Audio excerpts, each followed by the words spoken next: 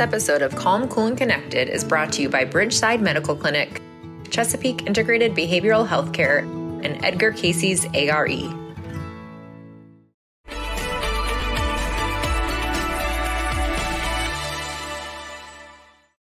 Hello and welcome to Calm, Cool, and Connected. I'm your host, Dr. Elizabeth Bedrick. A personality trait, a trauma response, maybe overcompensation for insecurities. What exactly is perfectionism, and why do so many of us struggle with this issue? If you're in the same boat I am, then you know the toll that perfectionism takes. It is truly exhausting trying to live up to these perfectionistic tendencies and expectations day to day. This is where our next guest, Cynthia Alvarez, comes in. She's a mental health therapist, and she's here to help us to understand what exactly is perfectionism, how does it develop, and how can we get it to go away? Hi, Cynthia. Welcome. Hi. Thanks for having me. So tell us, let's start first with your work in this field. Tell us a little bit about yourself, what you do day to day, and how perfectionism comes up in the work that you do. Sure. So I'm a therapist at Evolve Counseling and Behavioral Health Services in the Phoenix area. So I've been in the behavioral health field for about 10 years now. I work with both adults and children. I mostly specialize in trauma. I do a lot of anxiety work as well, but I also do a lot of work around perfectionism, and it's not, it's pretty pervasive, not just specific to people that struggle with trauma or anxiety. But also so closely tied in, so tightly correlated with trauma and anxiety, usually these perfectionistic tendencies, maybe an overcompensation, or how exactly, from your experience, do these tendencies develop? So perfectionism is experienced as an internal pressure. So someone's telling themselves, that they have to meet this particular expectation or sometimes even be better than another person, but it doesn't actually start from this internal place. Somewhere along the way, we get messages from people about perfectionism. Sometimes it can be our parents. It could be, that they have big expectations for us. It could be cultural. It could be societal. Social media is a big one. It just takes one experience or several for someone to recognize that, if I'm perfect, something good's going to come from it. And so, over time, this becomes internalized, but initially it does start as an external thing.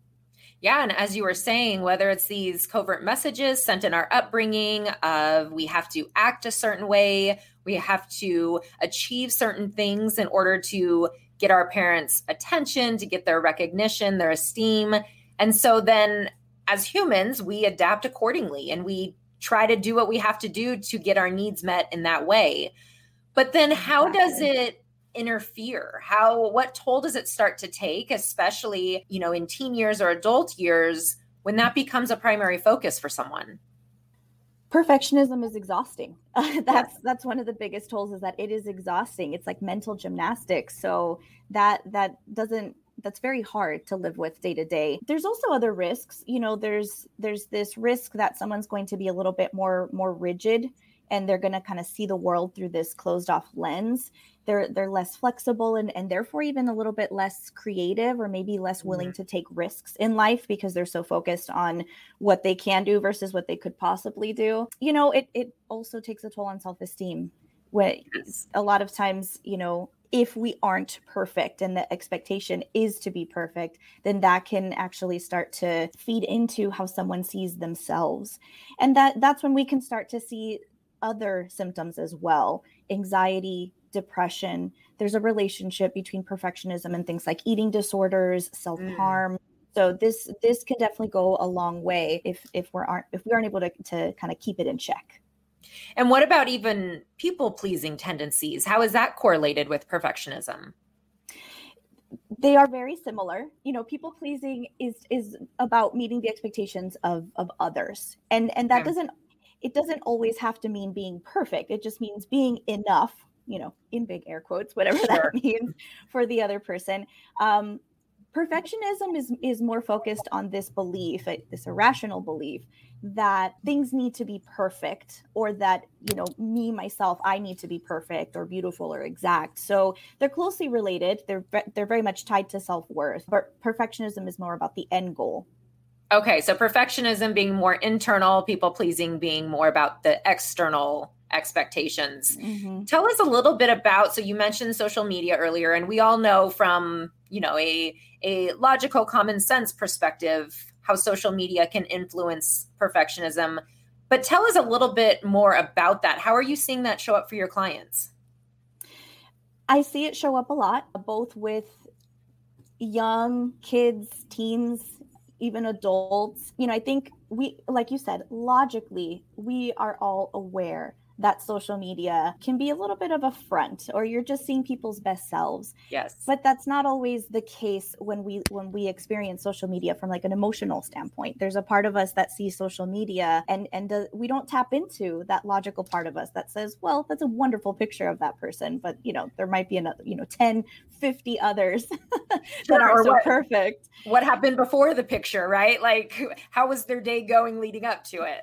Exactly. Yeah. So I think, yes, from a logical standpoint, we can all sit here and say that. But unfortunately, once someone's actually scrolling through social media, that kind of logical part of our brain, we're not tapping into it so much. And so I do have to talk to people a lot about, do you have that awareness of how social media is affecting you?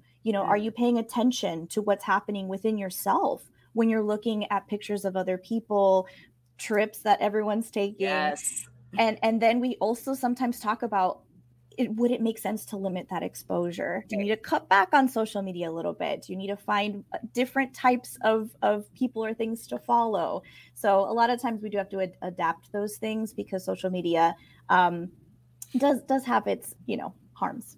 Yes. Yeah. And those are great tips, whether it's spending less time or maybe it's muting or unfollowing. Those are great ideas.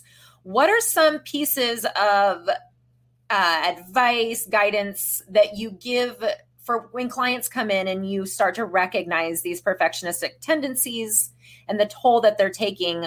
Where do you start and what do you do with these clients? So firstly, I always remind people that they are not alone. There are many, many people that struggle with perfectionism, and sometimes it's just not talked about. So I definitely make a point to let everyone know that you're not the only one experiencing this. The other thing that I like to talk about is the power of and.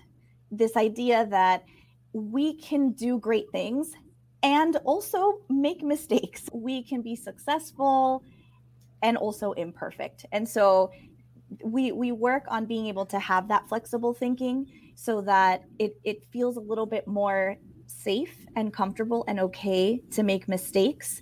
And therefore, we can start to kind of chip away at some of those symptoms, as well as start to increase that willingness to try new things and, be imperfect sometimes. Yes, I love that. We can be imperfect and still be worthy and still be lovable and still be acceptable. I love that. And You're right with the risk-taking part. If somebody is so worried about failure, that's certainly going to impede upon that area of their life. Is there anything specific that you do with people when risk-taking is the concern, or lack thereof with risk-taking?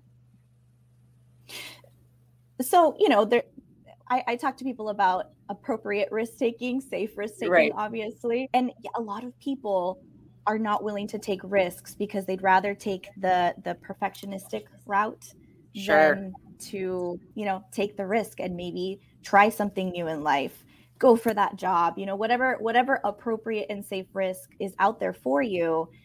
The more you can lean away from perfectionism, the more you can lean into some of those kinds of risks.